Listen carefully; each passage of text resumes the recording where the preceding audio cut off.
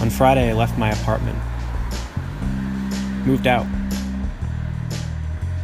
It was a hard decision to leave that place, a home I spent 2 incredible years living in. 2 years during which the walls came to know intimately the faces of those dear to me.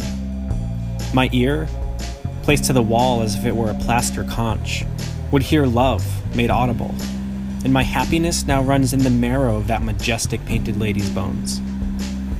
It's hard to leave any place when your memories of it are good ones.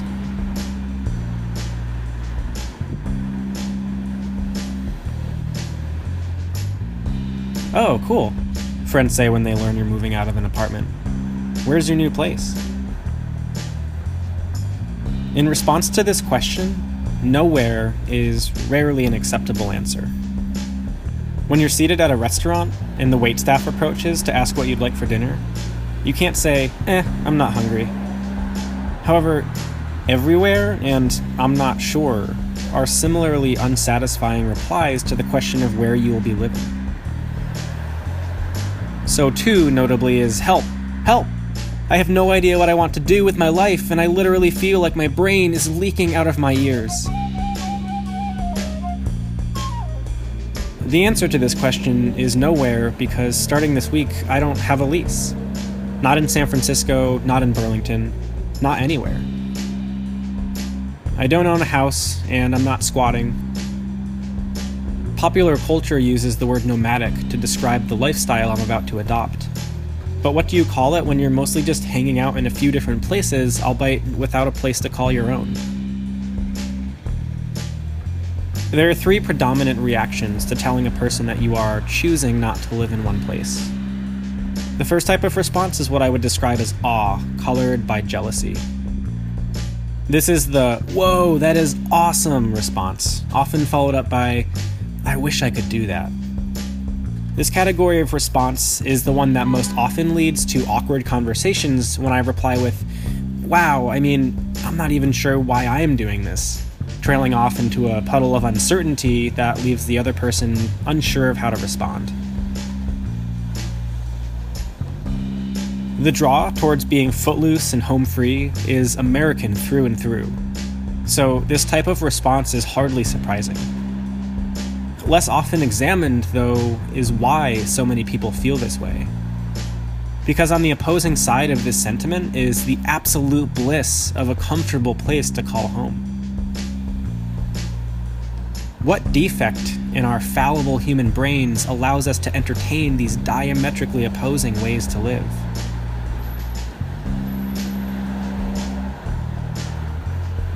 The second and most common type of response is reserved optimism. This is the response you will hear consistently from the people that care most about you. The reason, maybe, is that there's an implied unhappiness in the act of leaving, even if that departure is in pursuit of greater happiness elsewhere. The statement I'm making, if only implicitly, is that this home is not the best home for me, which statement can leave somebody who cares deeply for me feeling hopeful for my future happiness, but sadness over what surely will be a less constant friendship. I remember feeling, at 16 years old, the terrible weight and simultaneously inevitability of leaving my friends after high school. And when I finished college, I remember feeling the same way and thinking to myself, why do we do this to ourselves? Perhaps I found solace in the unspoken consensus that this was what one was supposed to do, that I was dutifully echoing the slogan of overachieving youth everywhere that says, we're all doing it. This time it feels different. The third, and thankfully least common response, is confusion, tossed with a light vinaigrette of respectful pity, which flavors together make for a bitter, that sounds like a terrible way to live house, or shall we say houseless, salad. A couple of weeks ago, my upstairs neighbor knocked on our back door to let us know that our laundry was done. I asked how their renovations were going upstairs, a line of questioning which led him to assume I was discreetly asking when the all-day floor sanding and machine drilling would stop. Which I was. Before our small talk was through, I wished him good luck and let him know that I would be moving out shortly. Predictably, he asked where I would be moving to. I'm gonna start living in Airbnbs or house sitting for friends, I said.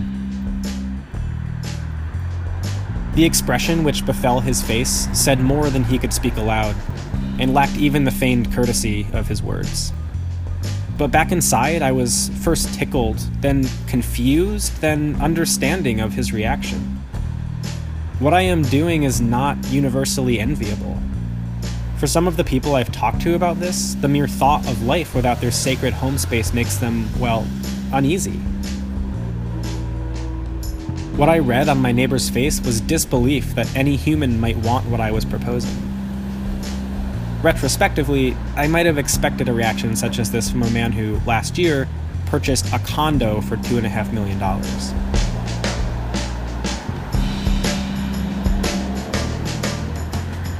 Books are often used as a metaphor to describe phases of living. I'm starting the next chapter of my life, or I'm turning the page. Personally, I don't like the illusion to predestination. It's easy to forget the immeasurable amount of control we have over our lives. And while it's extremely important for me to acknowledge the privilege involved in having that control, it's also something I want to play an active role in.